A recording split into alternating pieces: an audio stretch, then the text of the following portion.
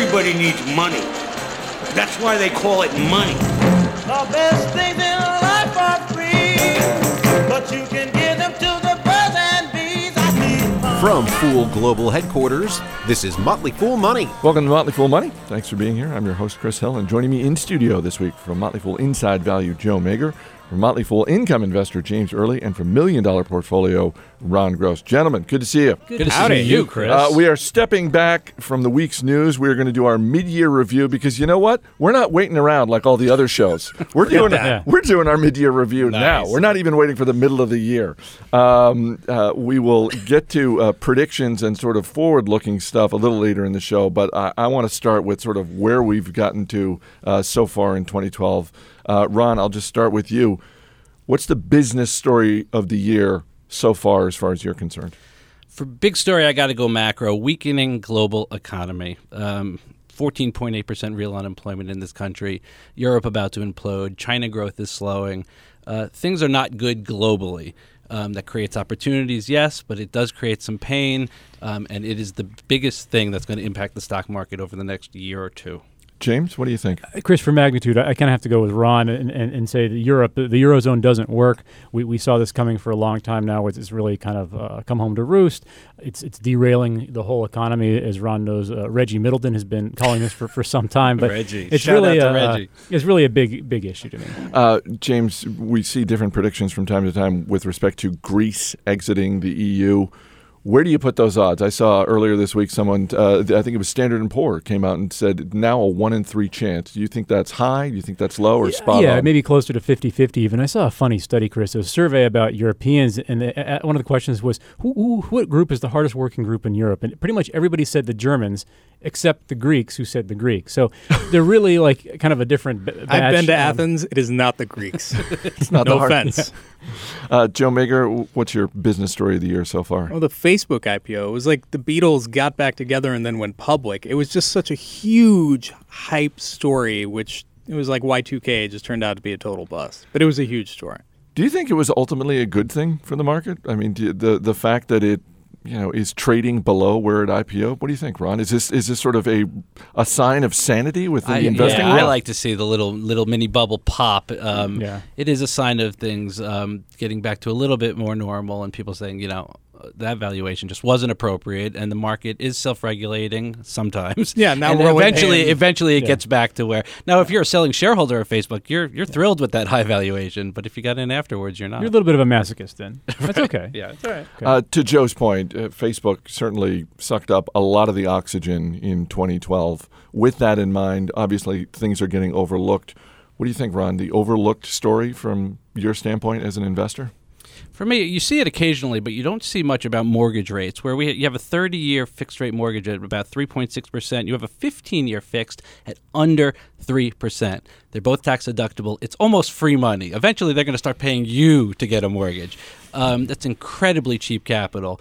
And the housing market hasn't really rebounded much. Hopefully that will be, because it's a big lever in the economy. But those mortgage rates really should be spoken about a bit more. In terms of the housing market bouncing back, do you think we're going to see that reflected in housing stocks? Obviously, they're the Toll Brothers of the world out there, but also the housing-related industries where you've got Home Depot and Lowe's, that sort of thing. Is that going to follow, or are they going to be a predictor of sort of where the housing market is rebounding? Well, first, you have to still clear out excess inventory that we have in the housing market, and that includes all the short sales and all the real problems out there. Then we'll start rebuilding. The people thought it was a year ago that would happen. It's taken a much longer time. Eventually, the interest rates will spur that kind of investment. You'll see it a lot in the refinancing. That doesn't really do that much to help the economy, but you do see the refinancing. Would you be buying a house now? I would absolutely be buying a house now. It's a great time. But your wife is in the real estate business. She is, right. God. I actually didn't think of that one. We'll keep it to ourselves. Right. James Early, your overlooked story of Chris, 2012? The EPA is proposing very seriously to regulate coal emissions or emissions on new power plants that mainly affect coal. And this has a lot of coal stocks, including Alliance Resource Partners. This is an income investor recommendation, trading way down. Basically, the idea is that no new coal plants could be built because the emissions requirements of new coal plants are so low that nobody can feasibly build one. So it's kind of boring, but it's hugely important because it's coinciding at a time where we have very low natural gas prices, and we could see an overall shift. There's already more installed gas generating capacity in the U.S. for electricity than there is coal. So we could definitely see a big shift to gas. Joe, what do you think? Well, unfortunately, I'm going to go down Ron's path. Interest rates, the 10-year Treasury hit a record low of 1.45% this past week. That's just incredibly low. It's 1/10 what it was 30 years ago and a full percentage point below the dividend yield on the S&P 500. To me, there's never been more of a no-brainer time to own stocks relative to bonds than there is today if you're a long-term investor. And I think it's really interesting that we should note that the reason those rates are so low is that even though the U.S. economy is somewhat troubled, there's a flight to the U.S. Treasury because it's safe, and people are willing to take a 1.45% yield for 10 years. And that's what people are dying to get hold of. The least drunk driver on the road analogy. And that's really an indication of how weak things are. I want to close out the segment with sort of your investing philosophy. Again, stepping back from the day-to-day news, which is, it's easy to get caught up in. But first, just quickly down the line, anything surprise you this year? Any big surprises in 2012, Ron? I actually thought we'd be more along the way to a recovery rather than taking a step back. I thought unemployment would be maybe below the 8s, and things would be significantly better from a GDP perspective. We keep going lower and lower and lower with GDP. That's a little surprising to me. James? I'm going to go with the London Wales scenario with JP Morgan. We knew this was some risk, but I'm surprised that the banks haven't gotten a little bit more aggressive internally in policing this sort of thing. Joe? I'm not surprised by that, having worked at one. I'll make it a little personal. I have a total crush on LinkedIn, and that's a stock that I had completely written off as being grossly overvalued. But just some of these social media stocks at large, I think, actually do have a lot of potential. I just don't think the valuations are reasonable. So you, at the right price, you'd get interested. I have a total crush on LinkedIn. All right. Let us wrap up. Ron, if you could, for folks who are just tuning in, just a few seconds on sort of your approach as an investor and a stock that you think embodies your philosophy. So I'm a classic value investor, which basically means I'm looking to buy stocks for less than I think they're worth. As opposed to the rest of Now, us. in that sense, you could say everyone's a value investor because no one willingly would pay more than they think a stock is worth. But some people don't practice it as detailed as I do, where we really want to try to come up with valuations and buy a stock, it's significantly less than what you think they're worth. And for that, you can go big cap, like Microsoft right now is an interesting value play, or a well-known gaming company, Activision, is interesting. Or things that I like to look at, which Joe calls dirty value, I call deep value, would be like a Horsehead Holdings or an Amco Pittsburgh, really small companies that are somewhat troubled, sometimes cyclical, but you're still getting them at great prices. James Early? Chris, as you were a big fan of Income Investor, you likely already know that I look for what I call the 3 M's. Management, moat, and money situation. When I look for a company, all the companies I'll talk about right now have solid money situations. In other words, the cash flow is good. So it comes down to the other two. Some examples would be Diageo. This is a British booze company that has a lot of the best brands in the world. Johnny Walker, Captain Morgan. They have a Guinness. Big moat. Guinness, Guinness is a big one. Big moat. It's a well-run business. Coke is another one that's up, I think, 82% in the past couple of years for an income investor. It was down at first, but it's got a very strong brand, and I like it. Flowers Foods is my final one. This is a back-to-back double recommendation I made in early 2010. It has just a big network of bakery distribution centers throughout most of the southern U.S., so it can buy a smaller regional bakery and plug it into this network and basically increase its value just by having this reach. You had me at bakery. Joe Mager, in the time we have left, sort of what's your approach and a stock that embodies that? Sure. I'm a value guy like Ron, only I'm willing to pay up a little more for growth. I like to buy companies with bright futures at discounted prices and ultimately just let time, fundamentals, and management take care of the rest. And probably the poster boy of stock of that, both because of its CEO and because the stock is cheap, is Berkshire Hathaway, which I love right now. You're not worried at all about Warren Buffett and the planning succession for him? That is a risk, but I think the stock is cheap enough to reflect that and that he's built the business for the long run. Ron, you feel the same way? Yeah, you're already seeing the transition, especially since he announced he had prostate cancer. I think it makes it even more real that one day he won't be at the helm. So he's brought in 2 investing guys, and he's got a firm succession plan in place. So I think that risk has somewhat been mitigated. Okay, coming up, a look forward at the rest of 2012, including predictions. Details next. You're listening to Motley Fool Money. Funny, funny, funny what money can do. Them that have it. As always, people on the program may have interest in the stocks they talk about, and the Motley Fool may have formal recommendations for or against. So don't buy or sell stocks based solely on what you hear. Welcome back to Motley Fool Money. Chris Hill here in the studio with Joe Mager, James Early, and Ron Gross. It is our mid-year review. Guys, let's look forward through the rest of 2012. Ron Gross, what's your big question as you look out over the investing landscape? It's got to be macro, Chris. I can't help it. That's okay. Are we going to fall back into a recession? Where's Europe going? Where's China going? So much uncertainty. It's going to impact the direction of the market. No way around it. James? Chris, I'm wondering what's going to happen with Ron's tax rate. Not just Ron, all the other top 1%ers too. I mean, we have this issue. Dividend taxes may go up if Obama gets reelected and doesn't change something. I think something's going to happen, but that is a big unknown. It's going to affect stocks. Is that like your worst nightmare scenario, that dividend taxes go up? I try not to think about it too much, but actually, no, it's Would not. you say you dream about it? It's not going to. I won't answer that, but it's not going to affect stocks as much as people think, because a lot of dividend stocks are actually held in non-taxable accounts or by non-taxed entities. And this is already priced in to some degree, but it's still something. All right, Joe Mager? Yeah, are we living in kind of a new normal deflationary world, or all the printing presses that the Federal Reserve and other federal banks are cranking up, is that going to drive a lot of inflation? And how investors respond to that is going to be kind of a defining question on a personal level over the next few years. Yeah, my son asked me the other day, why can't they just print as much money as we need? They are. Fast forward to 3 hours later, I still couldn't explain it to him. With that in mind, let's focus it a little bit more narrowly in terms of industries. What's an industry you're watching for the rest of 2012? And give me a stock within that industry to sort of ground it. Ron, I'll start with you. I'm looking at commodities, and the reason is because they look very inexpensive. But they look very inexpensive because there's so much uncertainty out there, and we don't know which way it's going to go, and a lot of it hinges on macroeconomics, sure. For example, China. But whether you're looking at metal commodities or natural gas commodities, so many interesting opportunities. A good name would be Range Resources, RRC.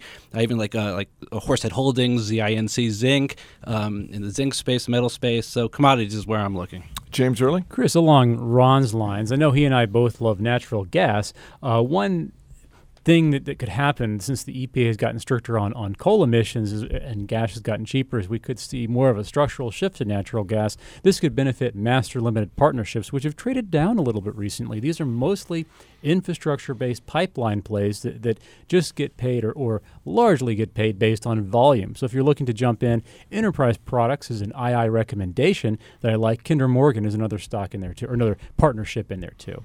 And the ticker on those? KMP for Kinder Morgan and EPD for Enterprise. Joe Mager, what about you? I'm looking at banks right now, and I like them because everyone else hates them. The funny thing about banks is that we can all agree the best time to buy them is when they're selling at a discount to book value. But when that actually happens, all anyone can talk about is how you can't trust what's on the books, or history doesn't matter. That's just what I said to him yesterday. Yeah, well, you're obviously going to name names. But yeah, that's true. And I think a lot of banks are very cheap right now. You look at a Goldman Sachs, for example. It's a 143-year-old company and survived 30 U.S. recessions. Selling at a big discount to book value, and I think if you're patient, you're going to do really well with something like that. Joe, are you interested in mostly the big money center investment banks, or some of you go in the regional and some of the smaller places? Usually the big money center ones. I think visibility is expensive, and they lack that. Right. And so for that reason, I think they're all pretty cheap right now. It seems like when we talk about the banking sector, rightfully so, we focus on the big Wall Street banks. But what about, to Ron's point, what about these sort of community banks, these regional banks? It seems like for people who are looking for exposure to the financial sector, at least in terms of the sleep factor, Ron, you're not going to have sort of the nightmare scenario where you wake up and your small regional bank is reporting a $2 billion trading loss because of the London desk. Agreed. I'm typically not a bank investor, but if I was, that's where I would look. But then you just got to make sure you do your research on the local economy, where that bank is. If you have a real good handle on it, you should be fine. Some of them can be even worse than the big banks if they're highly exposed to a bad economy, and they could also be small enough to fail, whereas J.P. Morgan, Goldman Sachs, those guys just can't fail. All right, let's bring in our man Steve Broido from the other side of the glass for this next section, because I want some business predictions, and I want Steve to weigh in with a prediction of his own. So, business prediction for the rest of 2012. Ron Gross, what do you got? All right, it's June, right? It's June. Last time I checked. It's June. Before the end of the year, an offer will be made to acquire Netflix for about a 25% premium to where we are right now. Wow. That's pretty specific. And do you expect Netflix to accept said offer, or you're just saying the offer is going to be made, kind of like, as we've talked about before, Google made that offer to buy Groupon? Right, so let's really go down the road of predictions. I think they don't accept the offer, they negotiate, and they get somewhere higher than 25%, but in the end, they do take it. Is it cash stock, or a mix of both? Is it Facebook? That's as far as I'm going. Does Facebook buy them? No, I think Amazon buys them. Wow. What time will the offer be published? If nothing else, I got to give Ron credit for being highly specific. Go Bulls. Setting the bar high in terms of specificity. You want vagueness, listen to one of those other radio Exactly. shows. You want Vegas, listen to me. I'm going to be a lot less specific than Ron. I think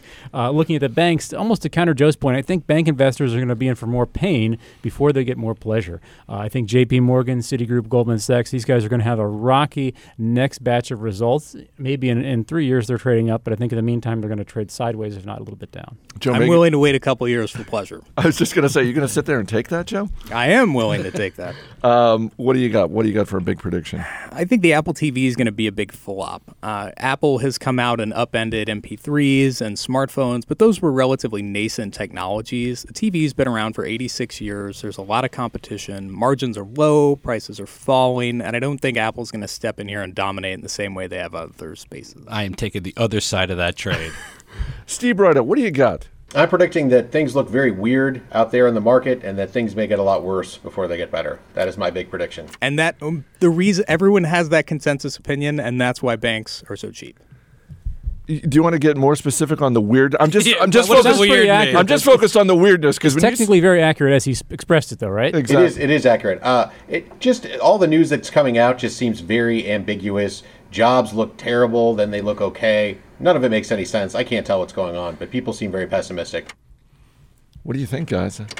Well, I think that's a real concern that you have a lot of people out there, especially, the Facebook IPO just kicked dirt all over retail investors and really highlighted the lack of trust that these people have in the stock market. And I think that's hurt prices. What a visceral analogy. Kick dirt all over the...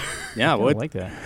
Unfortunately, I think it's going to be a while before you see a lot of these mom and pop investors get comfortable coming back in the market. And it's good news for those of us who are in the market and taking a long-term perspective, but it's unfortunate. Yeah. Ron, do you have a non-business prediction? It can be as reckless as you like. Sports, anything. What do you got for the rest of 2012? Be specific. I got to do something with food.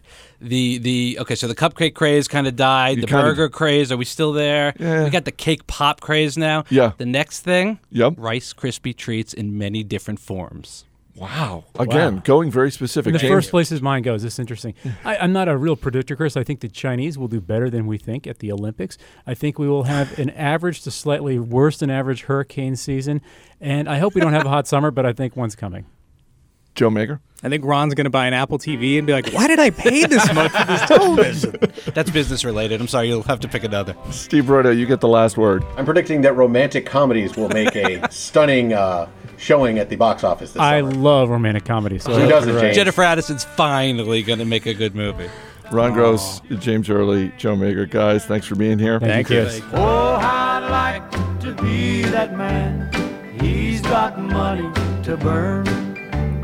Oh, I'd like Coming up, what does the center of the internet look like? Journalist Andrew Blum will take us on a tour. Stay right here. This is Motley Fool Money. Welcome back to Motley Fool Money. I'm Chris Hill. Most all of us have been on the information superhighway, but what does it actually look like? Andrew Blum has written about technology and architecture for the likes of Wired and the New York Times, and he's the author of the new book, Tubes, A Journey to the Center of the Internet. Andrew, thank you so much for being here.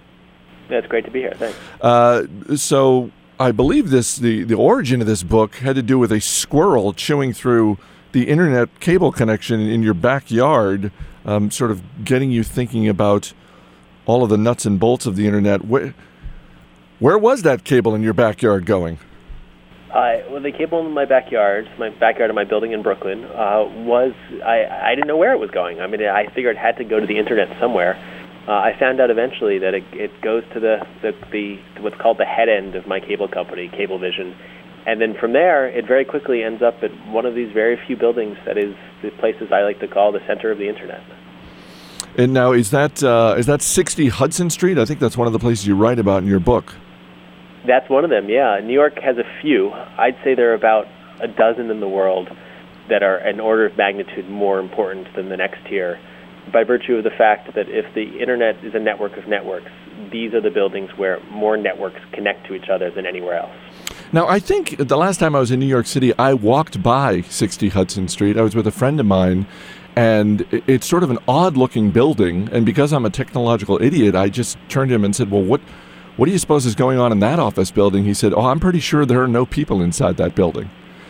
Is that really the case, that it's just this massive warehouse of wires and data centers? It is kind of the jumble of cables behind your couch scaled up to the size of a very large building.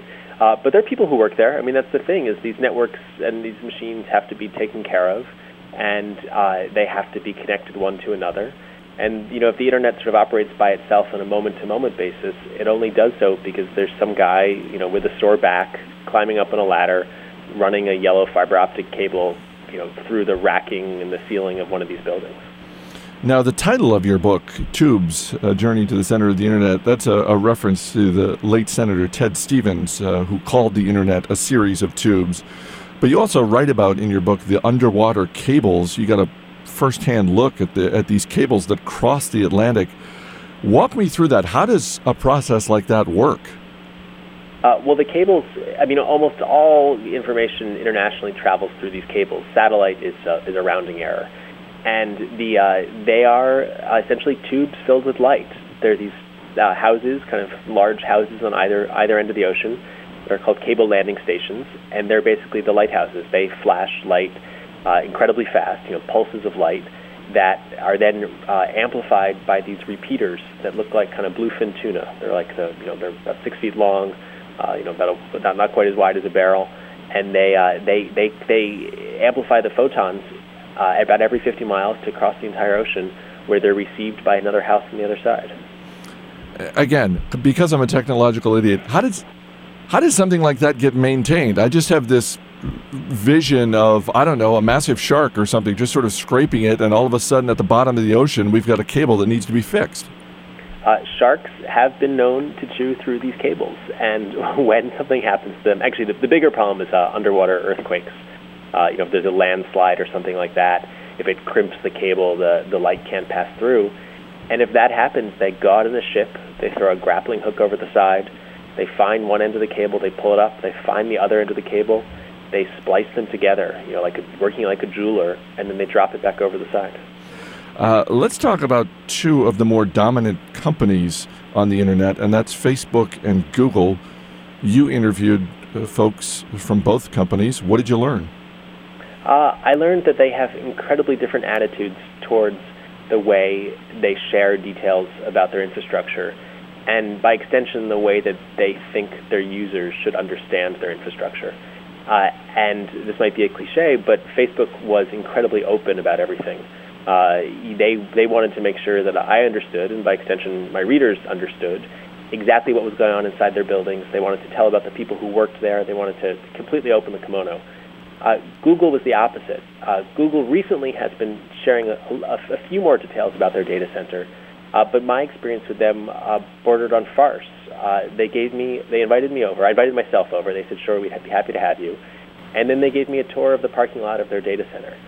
And I've interviewed a lot of companies, and this was one of the most tone-deaf, most misunderstood experiences I've had with a company trying to explain who it is and what it does.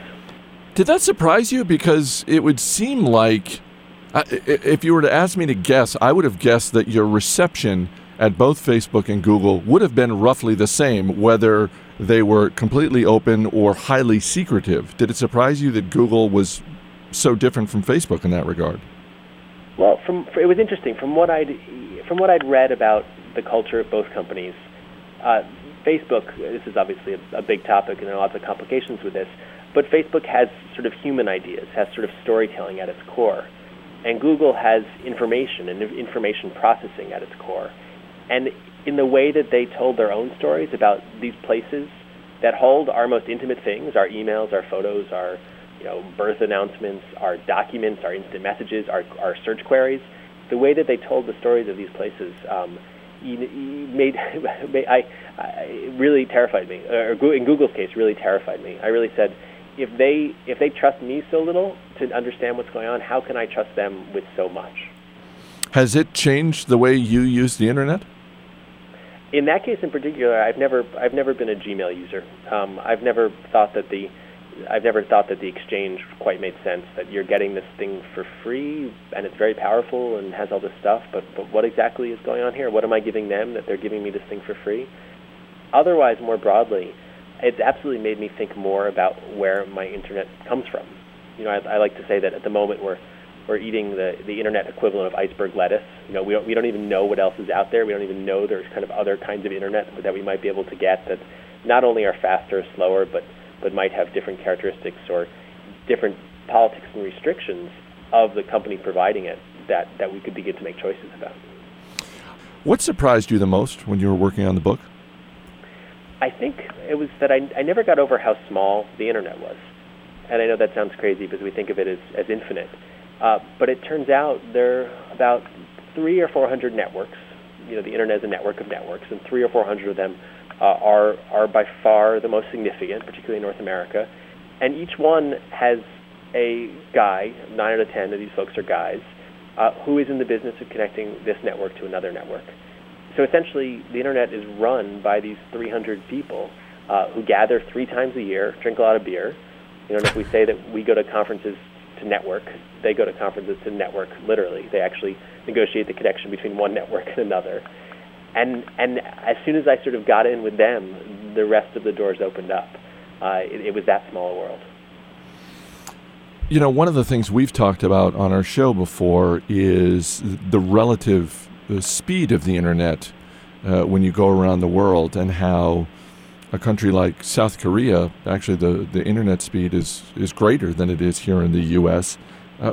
What do you think is the biggest obstacle here in the United States to just ramping up the speed and having broadband just everywhere? There are a couple. The 3 pieces of it. Well, first, our geography is hard. It's a big country. But what that means is that it's both hard to get faster connections to our doors, the so-called last mile, when fiber optic connections, not old copper cables that are carrying DSL signals. But the part that interests me is what's known as the middle mile. And that's the connection between the kind of local or sort of city-scaled hub and these buildings at the center of the internet that they have to get to eventually, where the bandwidth is most abundant and cheapest. And the thing is, in a lot of places in the U.S., the middle mile is under monopoly control by one of the big telecoms, by a Verizon or a Time Warner or a Comcast. And if that's the case, you can't have local startup ISPs because the wholesale costs of that bandwidth are too high. So there's an argument to be made that if you could reduce the cost of the middle mile and reduce the monopoly controls in the middle mile, then we would have more competition at the local level, and that might go some of the distance towards solving the difficulty of building new fiber to homes. You mentioned earlier that you were surprised at how small the internet is. One of the things that comes up in the news from time to time is cyber terrorism. How fragile is the internet? Well, my perspective is physical. What is it physically made of? Where is it? And from that perspective, it's not very fragile. Yes, there are. It is a relatively short list of buildings that are most important, but each of those buildings is quite large. And more importantly, they're kind of bad targets in that if you manage to do something to one, the others would pick up the slack almost immediately. There might be a slowdown, but it wouldn't be dramatic. You would be perceived as trying to take down the global economy, and most likely you'd have negligible impact. To have a real impact, you'd have to think about many of these at once, and that's all their ball of wax. and a very difficult thing. So it's interesting. The farther up the food chain I got of the people who own and run these buildings, the more eager they were to tell their story. I wrote a piece of the book was excerpted recently with the headline, "The Bullseye of America's Internet." And the company that I wrote about, that I called the Bullseye of America's Internet, has been tweeting the piece all week. They can't wait to tell everyone that they are the Bullseye of America's Internet. So the marketing and the market concerns seem to trump the security concerns at every turn. What's the name of the company? That is Equinix. That's the company. That is Equinix. Okay. Again, at the Motley Fool, we look at the business world and we try and extrapolate where industries are going and how they are using technology. In terms of the potential of the internet, what's an area you think we might be overestimating in terms of its impact, and an area where we might be underestimating? Well, I think we do have a ways to go still with how much bandwidth we want at home. I think we're not going to rest until we're able to have, multiple high definition video streams in both directions. We're not going to. I think we are going to end up with video walls. And to do that, it's going to require a lot of bandwidth. Maybe 10 or 100 times what we have now. The kind of the gigabit bandwidth that's being talked about in a few places around the country. So I think that because of that growth, because that's coming, I think that I think Equinix is a company that's been doing amazingly well. They own the AAA real estate at the heart of the internet, and they've got a great business where they charge you by what's called the cross connect. They charge you to connect your network to another. They charge you for the physical cable. The fiber owners have more of a challenge. The fiber is an incredibly expensive thing to build. You got to dig trenches, a huge capital cost, and the recurring costs are always falling. Because bandwidth is always going up. So that as a business, I'm not so sure about that. Those are the two pieces, I think. Coming up, more with Andrew Blum and a round of buy, sell, or hold. Stay right here. This is Motley Fool Money. Welcome back to Motley Fool Money. Chris Hill talking with Andrew Blum, author of the new book, Tubes, A Journey to the Center of the Internet. Where do you think we're going next? What is, to borrow from Star Trek, or to paraphrase from Star Trek, what is the next frontier for the Internet? Well, I'd love to see. I think that we're not going to stand much longer for the lack of choice that we have. I think that a company like a Comcast or Time Warner is going to say, actually, turns out you can't watch your Netflix streaming anymore. You have to watch ours. Or we're going to want, Skype full screen HD streaming, and somebody's going to say, hey, we'll offer you that for an extra $5 a month. So what I think is going to happen is we're going to start to be a lot more aware of what's going into our lump sum internet bill, and I think we're going to start to be able to make some more choices about that.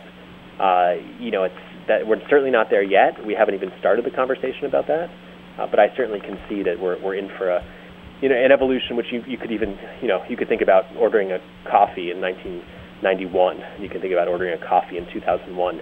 You were not ordering your tall double shot skim latte in 1991, and suddenly there are a lot more choices for that. With all of the research you've done, and you've been working on this book for a couple of years, what is the biggest unanswered question that you have about the Internet? Well, the first is what's going on inside Google's data center. That's certainly one of them. And I think it is. I'm still amazed at how little we know. I'm still amazed that it's been 10 years since we asked these questions. Undoubtedly, we as journalists were really spooked by the broadband bust, we thought the internet was done, and now the internet is being built again. Now there's shovels in the ground. There are new pieces of the internet being built for the first time in 10 years. So I still am confused about what the hang-up has been, why it's been so under the radar, how we got seduced by this phrase, the cloud, this thing that's supposed to not exist at all. Yeah, what is that? Because you talked earlier about trends, and it seems like the whole notion of the cloud is a growing trend. When we talk about the cloud, what exactly are we talking about? Well, we're talking about essentially exchanging the computing power and storage that used to be on your desk or in your device, exchanging that for a massive data center somewhere far away. So if my email used to sit on my computer and then it sat on my office mainframe, now it sits on in a big data center in Oregon or someplace. But as a marketing term, it basically means it doesn't exist anymore. As a marketing term, it means we'll take care of it for you. There might very well be a lot of efficiencies in doing that, but I kind of feel like you're giving a lot away, and you should there's a lot of need to know what the parts of the cloud are, because it's not one cloud, it's many clouds. Who is, in terms of companies, who is dominating the cloud right now, and presumably are they the same people who are rooting for the cloud to become a growing trend? Yeah, I mean, a company like Rackspace is doing a lot with the cloud. Then they have lots of computing power, and they actually have been quite transparent about sharing that. They've recognized the advantages of that transparency. I mean, I see it a lot again through the perspective of these centers. Equinix.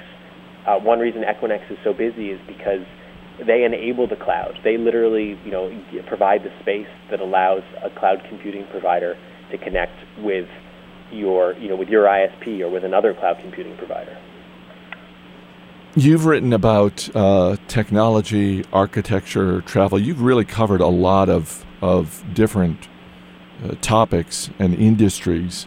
Once you are done with your book tour, that I know your publisher is going to keep you on for the next few weeks, but once you are done with that and you have a chance to catch your breath, what is an industry that you are interested in watching over the next 3 to 5 years, and why? Well, what ties all those things I write about together is the physical world. They're all things out in the physical world that you can go and see and smell. And I haven't had a chance to look very deep into this, but I'm really curious about weather forecasting. Certainly if anyone ever cracks the code, that seems like a good business. And I know companies like AccuWeather and Weather Underground are trying. So I'm curious where my weather comes from. Before I let you get away, Andrew, I have to wrap up with a round of buy, sell, or hold. The New York Times says one of these is coming. Buy, sell, or hold a Facebook smartphone. Sell. Tell me why. I think that we're better off if these different elements of our digital ecosystems are separated. I think I also really like my iPhone, so I don't think I like the idea that the iPhone is something you pay for and that's a fair exchange, and the idea of bundling a Facebook phone with Facebook as a service in some form, I'm not seeing it yet. It's a private company, at least for now. Buy, sell, or hold Twitter. Buy. Twitter has changed my life as a journalist. I know more about more stories than I ever thought I could. It's like being in the same room with both friends and people I admire, and thoughtful and occasionally not so thoughtful strangers. This could be the next big thing, or not. Buy, sell, or hold 3D printing. Buy the stuff that I'm a little biased because my office overlooks MakerBot's office. I look into their window all day, and I see the cool things that they're making. They're one of the big players in the space.